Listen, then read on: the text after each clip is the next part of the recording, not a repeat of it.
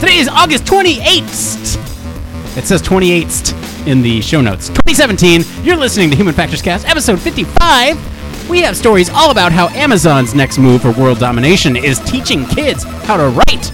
We're also checking in with the benefits of combining BCIs or brain-computer interfaces if you're, into all that fancy talk with VR.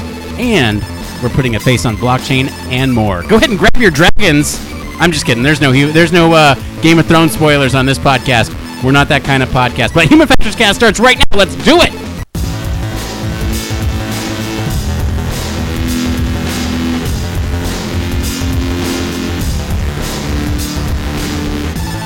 Welcome to Human Factors Cast, your weekly podcast for all things human factors, psychology, and design.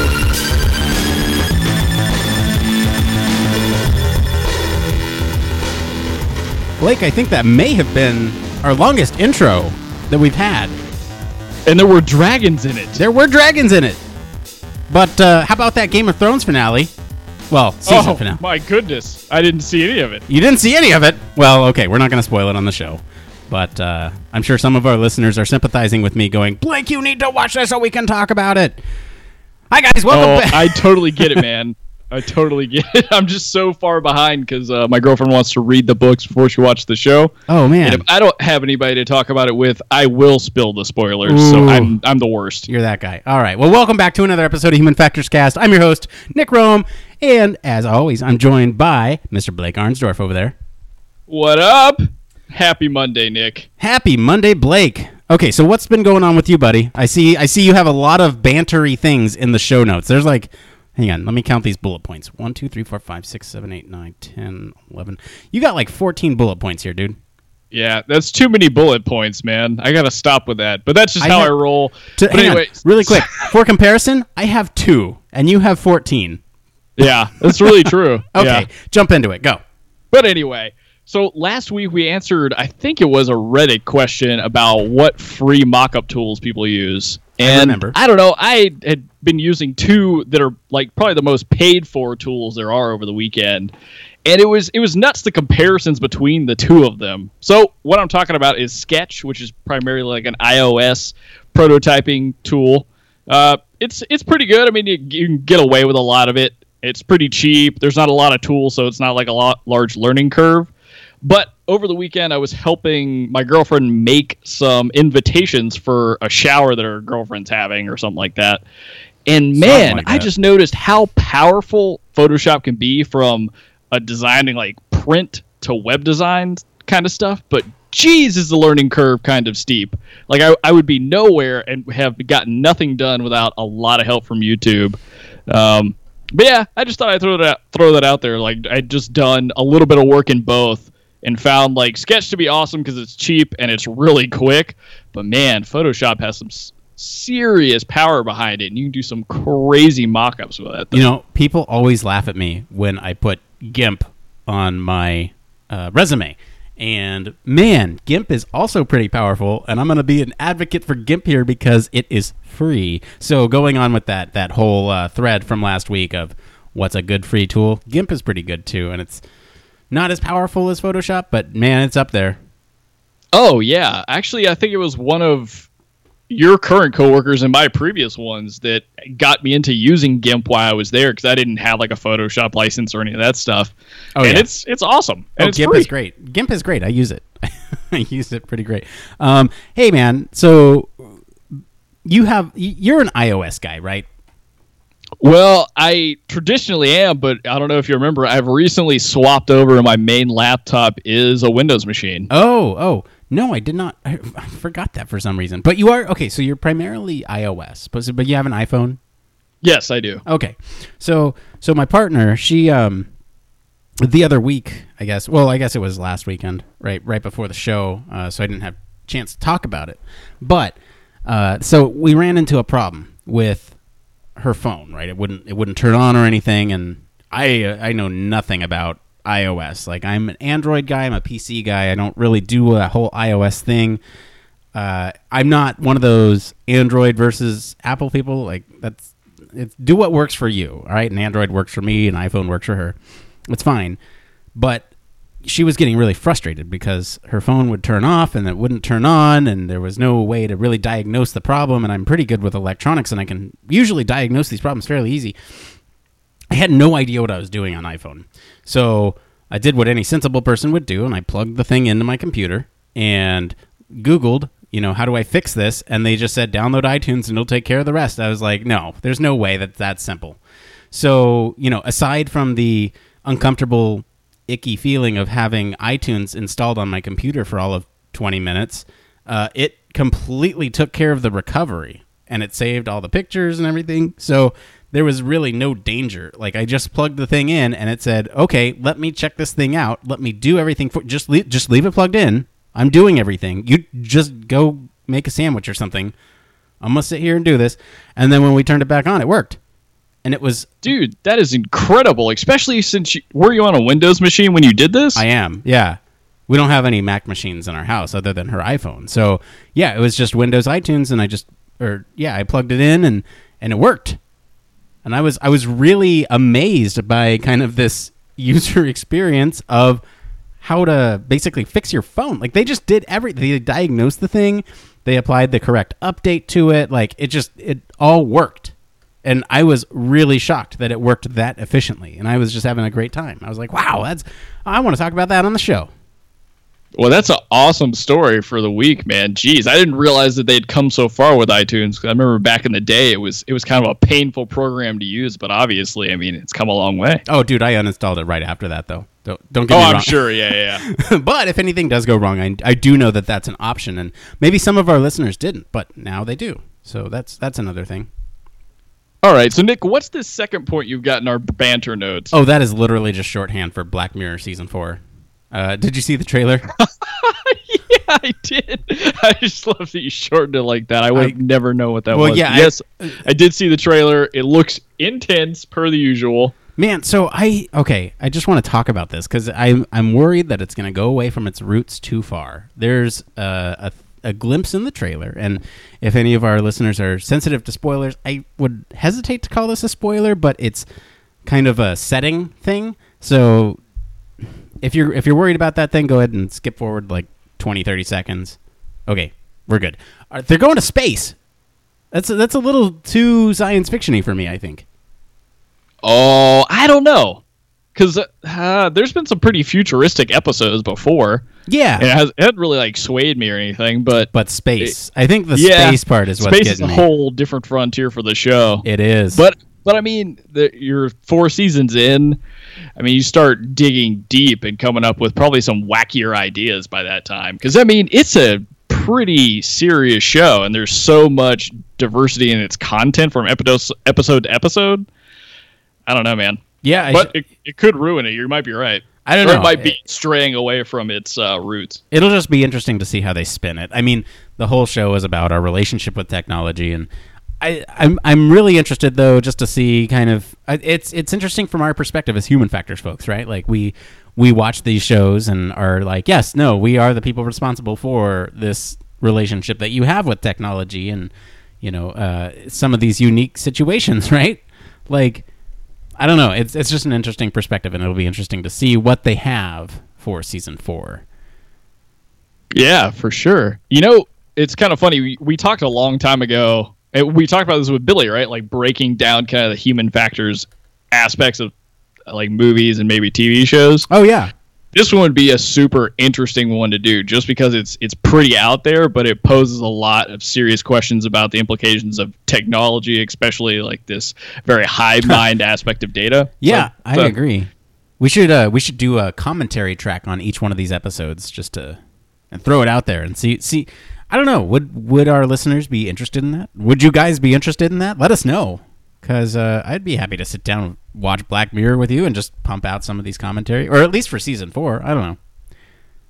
I think it'd be fun. It would be. I don't know. Maybe let's do like one and throw it out there. Who All knows? Right. Yeah. Let's see how it goes. All right. Well, I think we should get into the human factors news. What do you think? Let's get into it, man. We got some juicy ones this week. Yeah, we do. This is the part of the show all about human factors news. This could be anything. You name it, as long as it deals with the field of human factors. No, you are hearing correctly. I did not read all those things in between because it takes too long, and now the explanation is taking longer. Human Factors News. Blake, what's up first? All right, so ladies and gents, it's once again that time where we get to relish in some of Elon Musk's goodness. So this week, Musk made big waves on Instagram, premiering a pic of SpaceX's astronaut suit. So the pic was not a full shot of the actual suit, but it gave us plenty to speculate about in terms of its design. So Musk claims that this is a real-life working spacesuit, not a prototype, and that it has been tested in double vacuum pressure for ocean landing mobility and in various other safety runs. It's expected that more shots of the suit will emerge over the coming days, and it's also speculated that the suit may eventually be worn by astronauts in NASA's Commercial Crew program. Now, this thing looks like something from a film. Like, it doesn't even look all that real because it's just so different from a traditional spacesuit. Well, hey Blake, I got a little surprise for you. You want to know what why? Do you got? You want to know why this thing looks like it's straight out of a film? Why? Because it was crafted by a Hollywood costume designer renowned for making Batman and Wolverine figure-hugging outfits. Yes, that's very, very true. You know what's kind of hilarious, or I don't know, there's like a small irony here about this particular article, the design of it, is I'm reading a book about the interfaces in sci-fi and what we can learn and what we can't learn from them, like what you can and can take away from what we see in Hollywood. That's interesting. Yeah, so it's kind of another little parallel, but in this case, it's like designing a full astronaut suit. Yeah, I mean, so, okay, first off, space is sexy. And the fact that we have to wear these big, stupid, diaper-looking behemoths when we do space, it's dumb. And something like this, man, I want to strap into this thing and go to the stars. Like, this is hard sci-fi, and we are living in a reality now where the spacesuits now mirror how cool it is to be an astronaut, and I'm jealous.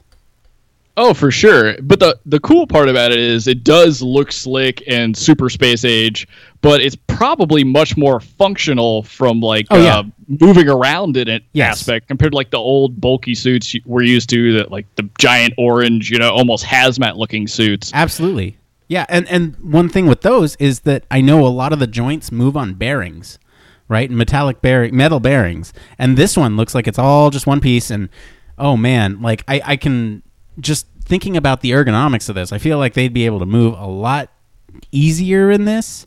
And, they did put a lot of, I mean, he even said in his Instagram, like he said, it was incredibly hard to balance aesthetics and function. And it was apparent that they are actually going for function here with this one instead of just looking cool. But, man, they pulled off both, I gotta say.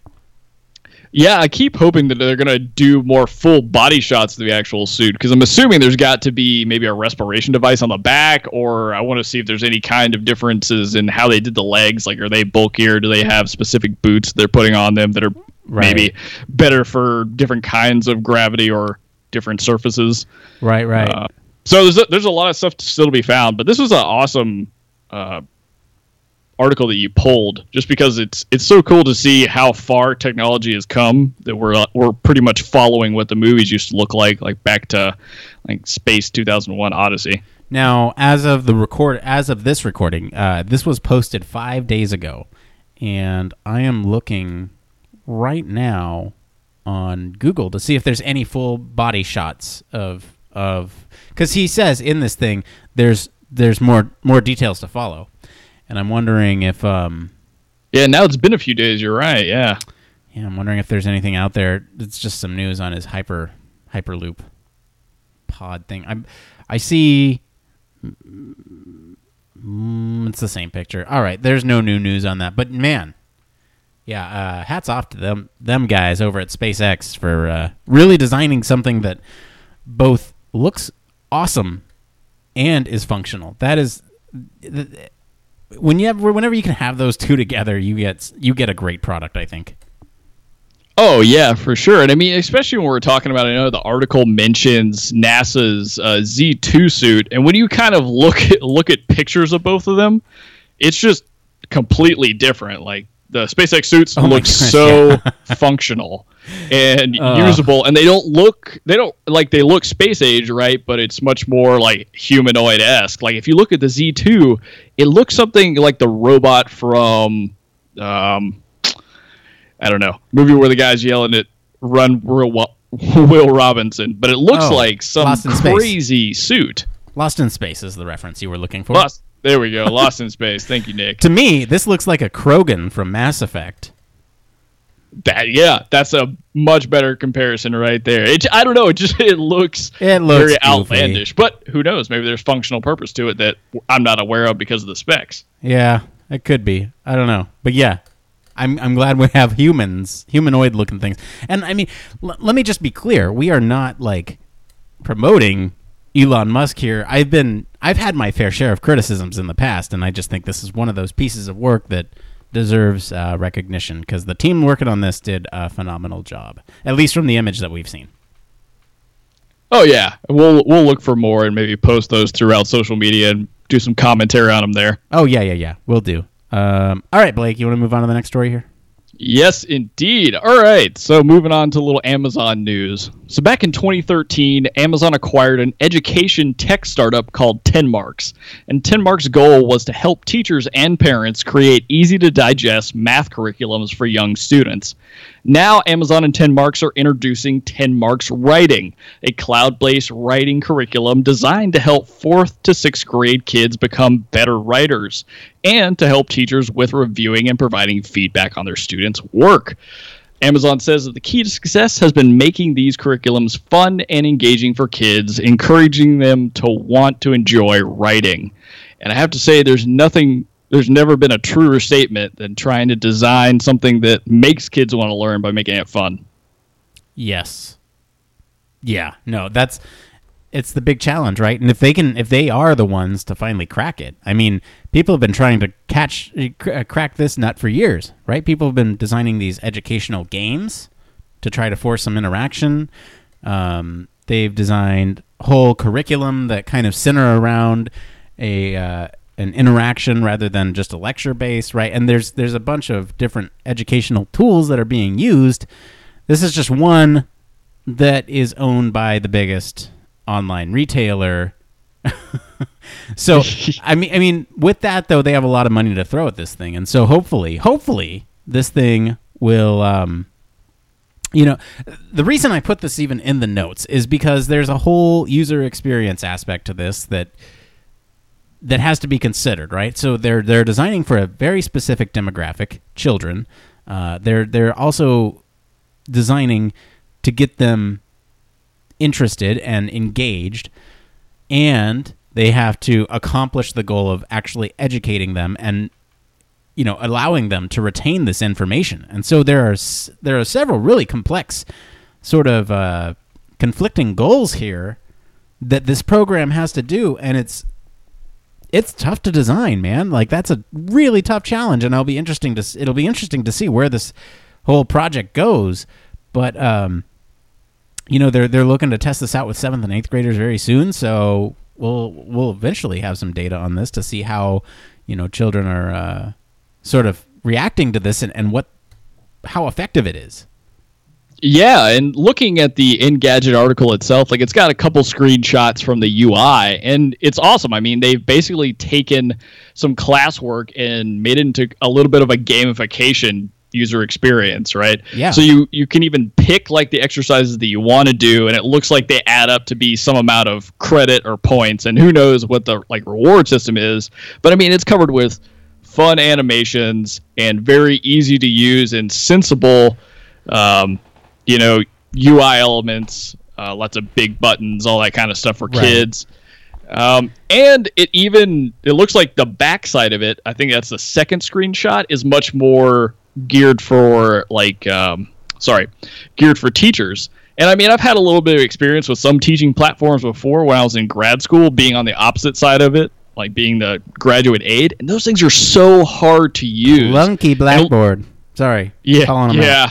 I was trying to keep names out of it, but yeah, Blackboard is very hard to use, or it was for me. And it looks like this has a lot of automation built in it, so that teachers are focusing more on the provision of feedback versus just trying to get the system to work or figure out where to go. Right. Comment on here is that they've actually they're providing examples that would be analogous to how they would interact with the real environment, right? So in this first screenshot, are you looking at this? It says, "Welcome back, Lisa," and there's a burst thing here, right? So it says, pick one to write, and it gives you like just quick little things, right? And it can tweak your writing just based on these things. So one of them is a post-it note that just asks a quick couple questions about you.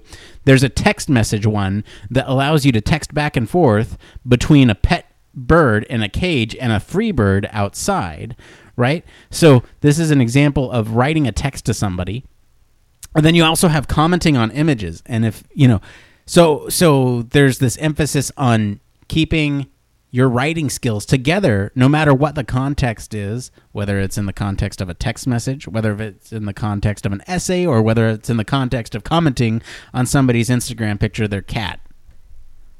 Yeah, what's kind of more about the commenting on the cat and in this case I think it's a giraffe picture. Yeah. Is maybe that helps to create kind of awareness in social media when you're making comments on pictures that aren't yours, like trying to, I don't know, make sure that you're conveying things that are kind or nice. Like maybe this sets them up for that versus a lot of the kind of vulgarity we see. I don't know if it'll do that, but it might stop them from saying LOL and make, this made me laugh or something, something a little bit more human readable and relatable, unless, I don't know.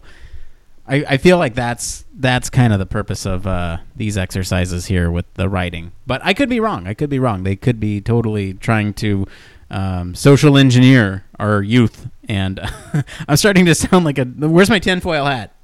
Blake. Oh yeah, you better put it on. Got my tinfoil hat, where is it? All right, got it on. Okay, so anyway, yeah, no, but I think all these exercises are really great, and well, at least from what I've seen, and it'll, like I said, it'll be interesting once we have data, but give me the data before I make a full decision on it. Oh, for sure. I think the biggest part to me was it seems like the cost to use this is relatively, I don't know, it's relatively low. I mean, they're saying in the article it's about like $4 per student per year, and I feel like licensing for more advanced programs would be a lot more than that at this point. So it's probably good that this particular startup, 10 Marks, has been partnered with Amazon, because they are like pioneers of the low cost. Right, yeah. So my biggest, I mean, you could assign it for homework, but how do you get students to do this?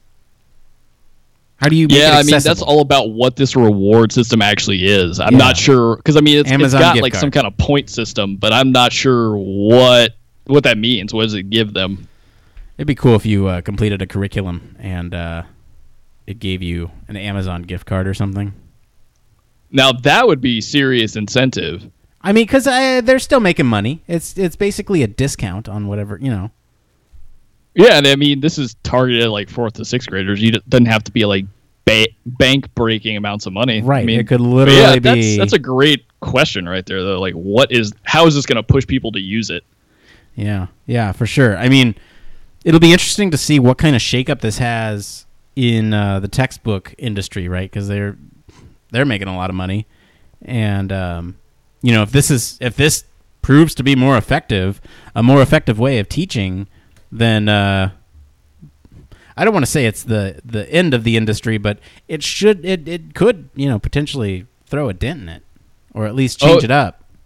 I think you're right. I mean, there's definitely going to be a shift in these kind of technologies being developed. And I mean, to take it a step further, and again, this is maybe me overstepping the idea here, but I mean, feasibly, this could reduce the need to actually have kids in classrooms every day. Because if you are forced to do the homework and you have the ability to interact with a teacher or a really highly developed chat bot that can answer most of your questions and gets a teacher when it's necessary, I mean, it provides an entirely different learning environment. Yeah, no, you're absolutely right. I mean, yeah, I just can't wait to see where this goes.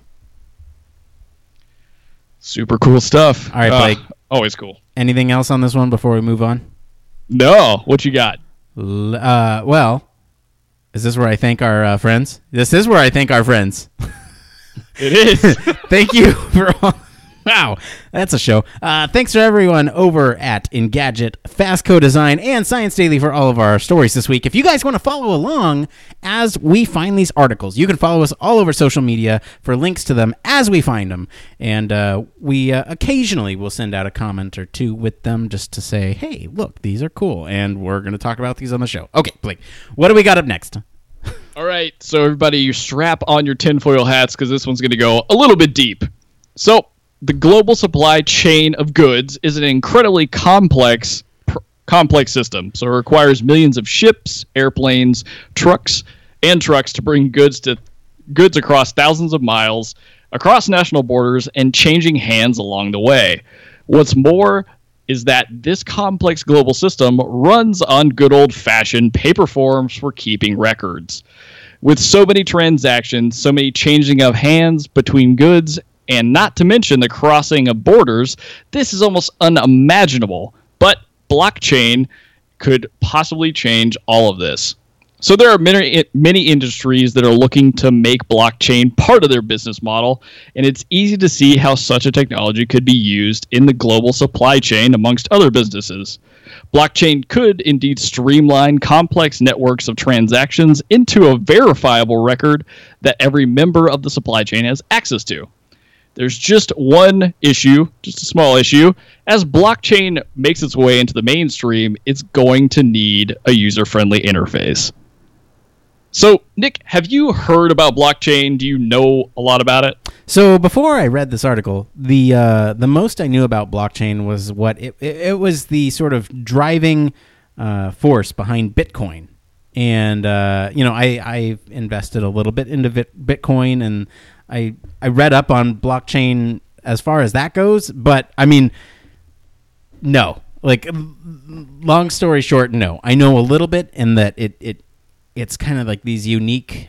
Oh, geez, I am literally doing this without looking at the notes, Blake. So help me out here if I get it. If I get any of these wrong, but it's sort of this unique sequence of numbers, I guess, and at least how Bitcoin works is they have these processors that help try to solve it. Okay, tell me. I think you actually have a better technical understanding than I do. That's for sure. Just listening to you talk about it. So you obviously know a good bit more. And if you invested in Bitcoin, I'm sure you at least had some pretty peripheral knowledge about how it worked. Well, why don't you tell me the actual thing so I can see how wrong I was? For sure. Okay, so I think you're still right, but just to give some basics, so what blockchain is it's a digital record of transactions that are cryptographically secured, and they're effectively a digital ledger that works a bit like a Google Doc. So think about it in the terms of a Google Doc. If somebody adds some text like we do to our show notes, you can see the changes, and you know who made them and when. Similar things happening with blockchain.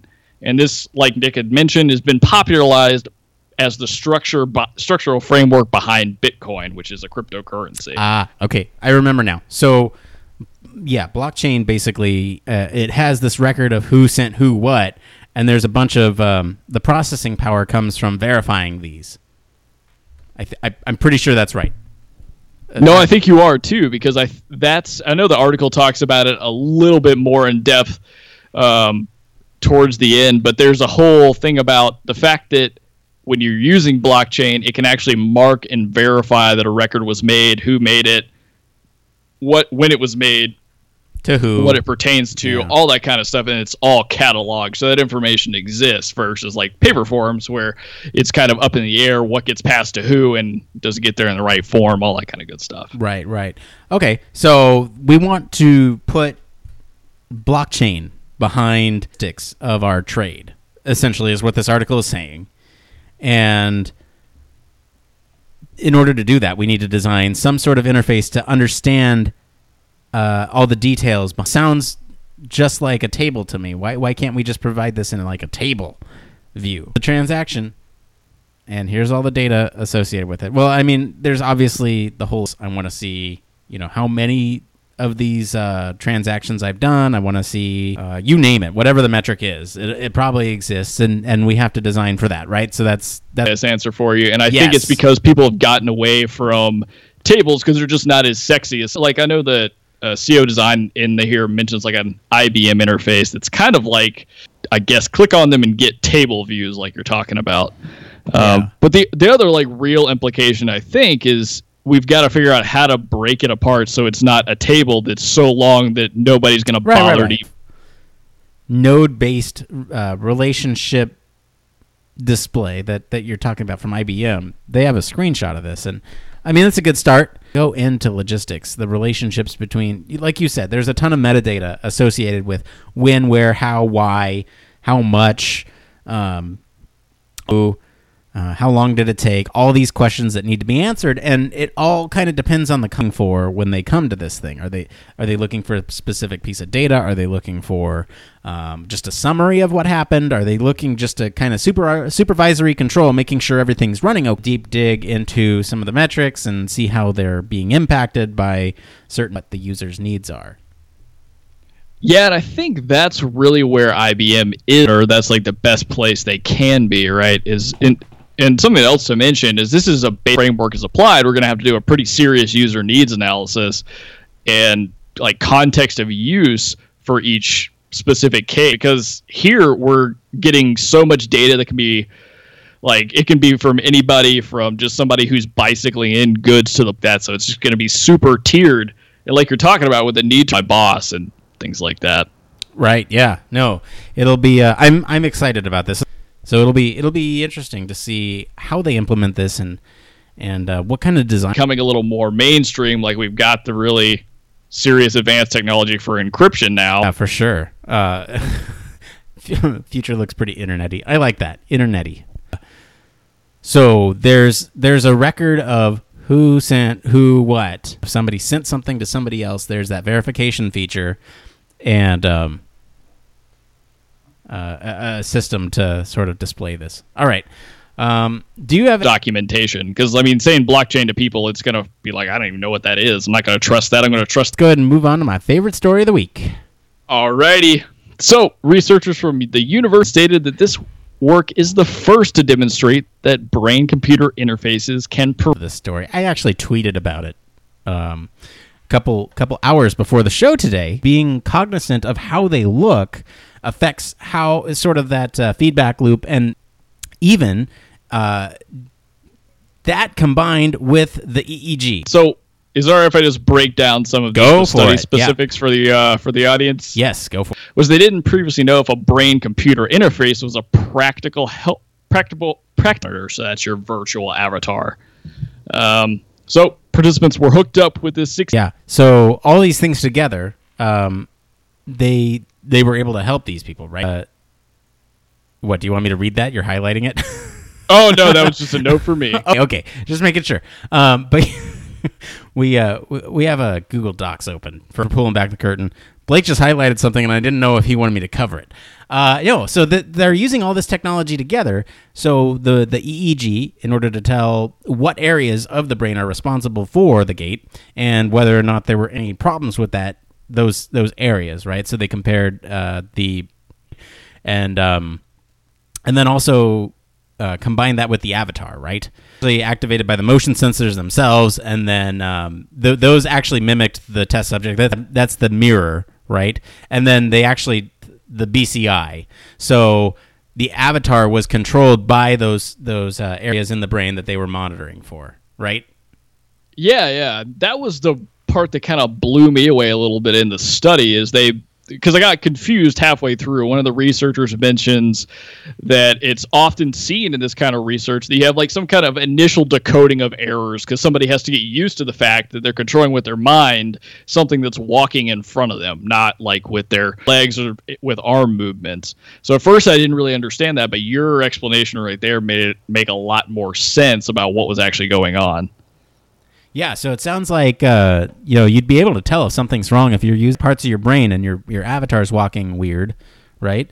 And then, or sorry, not weird, different. And then the same thing could be said for just the avatar. And if those things are analogous, then you could just theoretically use brainwaves to break this down. Which that seems so far out of reach, but obviously it's not. Future's here, man. Black Mirror. Yeah. Indeed, right? We're not even going to walk with our with our brains anymore. Yeah, there we go. Just put us in a vat. We'll send out waves. You're welcome, Netflix. That's your next episode of Black Mirror, right there. Okay, so you had that thing highlighted. Did you want to bring this up? I just thought it was interesting, at least, that by watching, when the subject was like just controlling the avatar with their brain, you were still seeing a lot of the same activity areas in the brain that are involved in motor learning and also like error monitoring. So similar to what we talked about earlier that some of the researchers mentioned in the article, like just the idea of you're not actually walking, but thinking about walking or thinking about the process, you're activating those same brain areas and enacting that on an avatar in front of you. And that's just pretty crazy to me. What I really want to know is when and what the follow-up study will look like, because this was actually done with healthy people, so it's yet to be actually tested in patients with these kind of gait problems. That's the next step, right, is to use this with actual gait disability patients. Yeah, and I wonder how that will go and what the kind of changes over time will be and how quick they'll be. It'll be a great study, and I can't wait to read the next one. Oh, yeah, for sure. Worth following. Anyway, all right, man, do you want to get into some of the community stuff? Shall we? Yes, we shall. Okay, so first off, let's go ahead and get to a Twitter question. This one's from UX Andreas again. He loves writing in, and we love hearing from him. But you guys can write in, too. We're at H Factors Podcast, and you can tweet at us with the hashtag HFcast. So you can do that, and we'll read your tweets on the show. All right. So, I don't know. We'll read them. We'll read them and maybe respond with some maybe sound advice. Maybe. I don't know. We'll read them. We'll give you some banter. We'll give you that. We'll give you some banter. We might reply to you on Twitter, but we'll definitely read it on the show. And, unless it's like, what's your favorite type of hot dog? I mean, I'll answer it on the show. I don't care. Let's do it. I like it. What's your favorite all questions ever on the HF podcast? Hold on. Now that we've asked the question, Blake, what's your favorite type of hot dog? Are you like a chili dog kind of guy? Or are you like a Okay, so there's a very, very specific answer to this question. Oh man, this is like a tremendous example. All right, go. Yes. So my favorite type of hot dog is a chili cheese hot dog from this well-renowned place in Atlanta, only in the one that's downtown, called the Varsity. That is my favorite hot dog. The Varsity's chili cheese dog. Oh, yeah. How about you, Nick? You got a fave? Oh, man. So I don't have a fave from a place. I got a favorite type. It's just a classic, beef hot dog with the following. So diced onions, ketchup, mustard, relish, and that's it. I'm pretty simple, but as long as it's got ketchup, mustard, relish, and diced onions, I'm good to go. I like it. Yeah, I'm gonna have to try it. It's fairly simple. All right, we should get to this Twitter question. All right, so UX Andreas writes, we went off the rails with that one. How do you deal with being overwhelmed by all there is to learn and keep up with to date with UX? I could have read that better. I'm sorry, UX Andreas. I didn't do it justice. Anyway, how do you deal with being overwhelmed by all there is to learn and keep up to date with in the field of human factors, UX, all of it, right? Okay, Blake, I want to know how you keep up to date with stuff. The true answer is I get overwhelmed all. So how do you deal with it? There's no real good way not to be overwhelmed, or I guess for me, because I have always been the type of person that I just want to learn and proficient, if not great, at everything. And UX is a really big field when it comes to that, because, I mean, you're talking about design trends, being able to use multiple different prototyping tools. I'm really trying to teach myself front end and hopefully in the future some like full stack development. So there just always seems like there's so much to learn on top of trying to be a really good human factors practitioner and remember all the methodologies that I learned in school and how to apply it and how it can help users. Like it's a difficult thing to navigate. And recently through some of the social media that I do. Oh, Blake, yeah? I think we lost you for a sec. Recently through social media is the last thing I heard.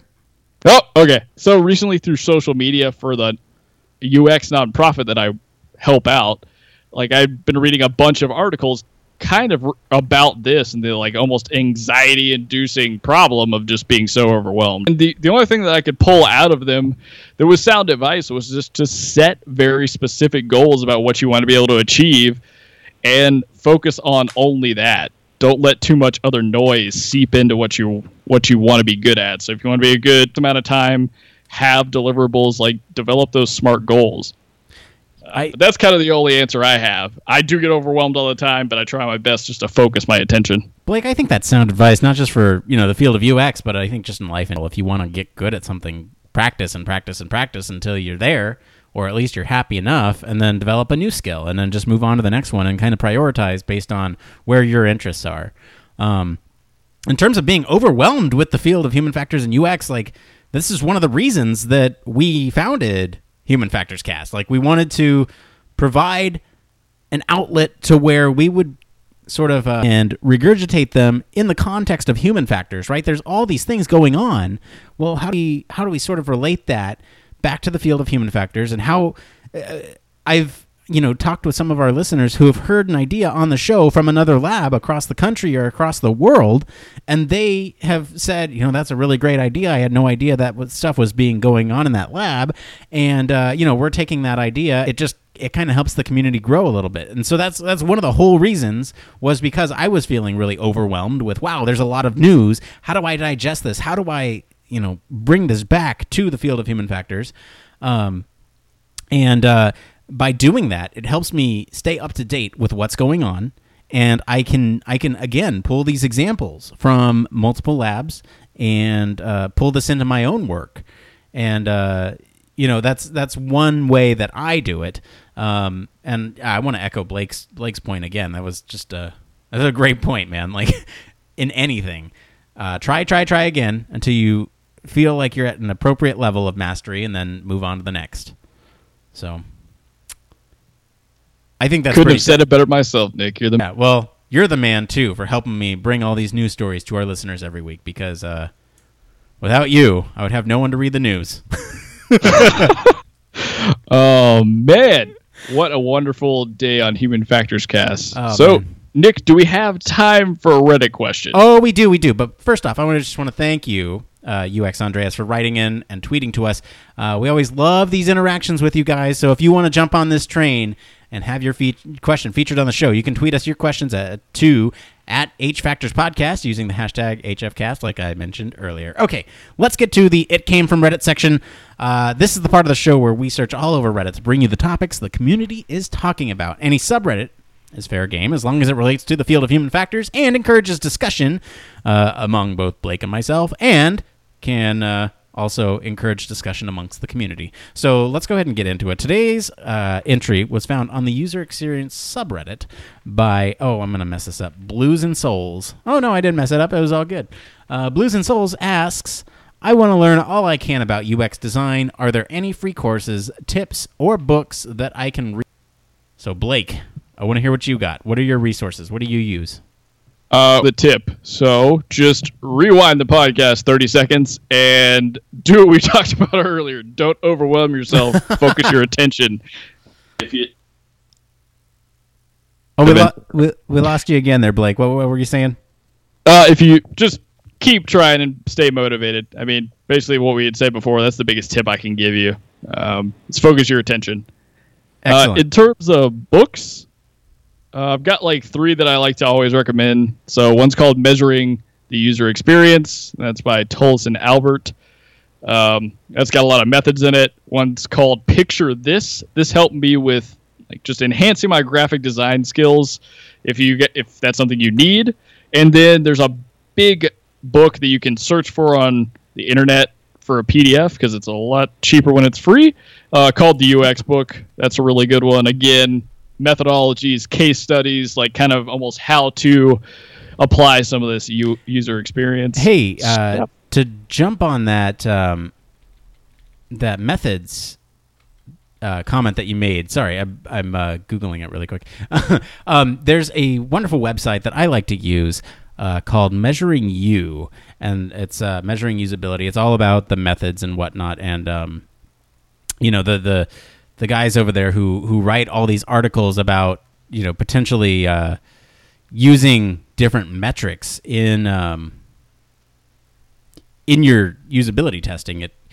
Some of the articles are really good, so that's another resource. And honestly, there are tons of resources all over the web, not just books, but you're on Reddit. You're already looking in the right places. Like this stuff exists out there. There's a community that you can talk to if you're having specific problems, or there have been lessons learned other places, and people post about them online all the time. I cut you off, Blake. Were you going to keep going with free courses? Yeah. So before I do that, is that measuring U, like as in the letter U, or Y-O-U? As in the letter U. Thank you for catching me on that. Nice. Yeah. All right. So measuring U as in the letter U. But yeah, so one thing about free courses, I actually learned this from a friend of mine when I was working at a startup. I had no idea that if you have a library card, you can actually get free access to lynda.com courses. And I kind of took a peep earlier, and there are more UX courses than there used to be. But plus, there's also some business and marketing courses just to get you like head start and give you like a different little mindset that you can use. So that's a great resource. I cannot second Lynda enough, and that's Lynda with a Y. And man, lynda.com, I must have taken like 30 courses on there. And like every course was pretty good. I gotta say, hang on. Like I used to have a joke at my old workspace about Chris Notter because he was a character, but a lot of his classes on lynda.com, I can say that they are really valuable. So yeah, go watch that. Have you seen any of the Chris Notter videos, Blake? I don't think I have. You should look up Chris Notter. Not right now. Well, Chris Notter it is. That'll be my evening tasking, and I'll talk about it on Twitter or something. No, he's really knowledgeable, and he breaks it down in a way that's easily digestible. It's very good. Is this very Bob Ross for UX? Kind of, yeah, almost. Yes! He paints the trees and the affinity diagrams and everything. Yeah, no, for sure. So free classes. And then let's see here. Is there any other things that you think Blues and Souls would need to know? Not that you probably don't already know. There's plenty of subscription lists and newsletters you can check out. Again, just focus on what you want to be good at, and that's where you find all the resources you can, and the internet is a wonderful place for that.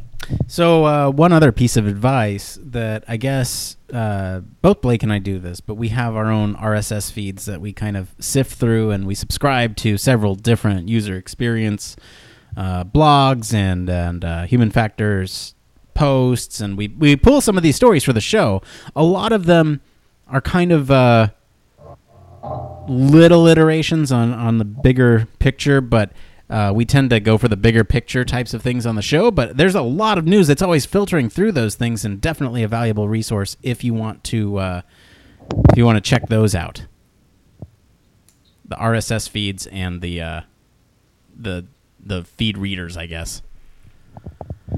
And Nick, I have one last thing. Yeah. I don't know if we should be talking about it yet, but potentially a resource for all you guys that like Human Factors Cast is we're opening up a public Slack at some point. Oh, yeah. We can talk about that. We are potentially launching either a public Slack or a Discord or some way that our listeners can interact with us and sort of, just have a conversation with us. If you guys want to like send us an article that you think we should talk about on the show, or just feedback on the show, or just general advice that you think may be useful, I mean, we can talk about that on the show as well. So yeah, look forward to that at some point. We are going to launch that soon. I think we have the Slack set up. Not quite sure if we're going to use Slack or Discord or what platform we're going to be using, but if you have a preference, let us know on all the social media, and we'll listen to you guys, and we'll head towards that platform. Yeah, that's a great place to find advice. Oh, it will be. It's going to be one of the best pieces of advice for human factors in the planet. Ever. Yep. Forever. All right, man. Well, I'm ready to close it out. How about you? I think we've hit it pretty good today, man. So yeah, let's close the sucker out. All right. Well, we had a good day. Oh, man. I'm excited for next week. I'm always excited for these shows. I love I love breaking this stuff down with you, man. This is a passion that I'm glad you are on board for, and I get to hang out with my buddy once a week and talk human factor stuff. Hey, man, we get to do it on Mondays, what's traditionally the worst day of the week, so it makes it all that much better. That's true. I look forward to my Mondays. All right, everyone, that's it for today. Let us know what you think of these stories. Did you like them? Did you hate them? Let us know. If you have any suggestions for stories that we may have missed, you can head on over to our social media. Follow us over on LinkedIn, Facebook, or Twitter at HFactors Podcast. You can join the discussion on our SoundCloud, or send us an email at humanfactorscast@gmail.com. If you are really brave, you can send us a voicemail at 901-646-1432. That's 901-646-1HFC. We'll read that sucker on the show. Well, we won't read it. We'll play it because it's a voicemail. What am I talking about? You can also support us on our Patreon because, you know what? We do bring these things to you ad-free. So, we show you love. Maybe you can show us love. If not, that's okay. You can keep listening. But we really do appreciate it when you guys go on there. We got some cool rewards on there. Maybe we'll gate access to these. No, let's not do that. We won't do that. We bring the advice to you ad-free too. All right. So be sure to like, subscribe, and review us on Apple Podcasts, the Google Play Store, or whatever your favorite podcast directory is. Just make those reviews good because we love hearing from you. And, of course, you can always... Arnstorff, thank you for sitting here with me on a Monday night, breaking down human factor stories and news and tips and books and classes and everything with me. Where can our listeners find you? Well, you guys can let me know what your favorite type of hot dog is or favorite place to get it at Don't Panic UX on Twitter. All right. As for me, I've been your host, Nick Rome. You can find me on LinkedIn or Twitter as well at Nick_Rome. Thanks again, guys, for tuning into Human Factors Cast. And until next time, it depends. It depends. What were the stories this weekend? I don't know. We talked a lot about hot dogs. Hot dogs. It depends on hot dogs. Chris Notter. Elon Musk selfies. Spaceship. Spacecraft, railway locomotives, nuclear submarines, healthcare, jet aircraft, these are all examples of highly technical systems and organisations, and all have one particular thing in common. They all involve humans. Humans who want to do amazing things and are using technology to achieve them. They all have something else in common. They have amazing people ensuring that the users who are involved can do what they need to do, are safe when they do so, and have the optimum user experience. These people are Human Factors practitioners, and on 1202, the Human Factors podcast, they talk to me, Barry Kirby, about what they do, sharing their career paths, highlighting their ideas and best practices, and fundamentally raising awareness of our discipline. Find us on 1202podcast.com, on social media, and on your favourite podcast directory, because it's more than just common sense.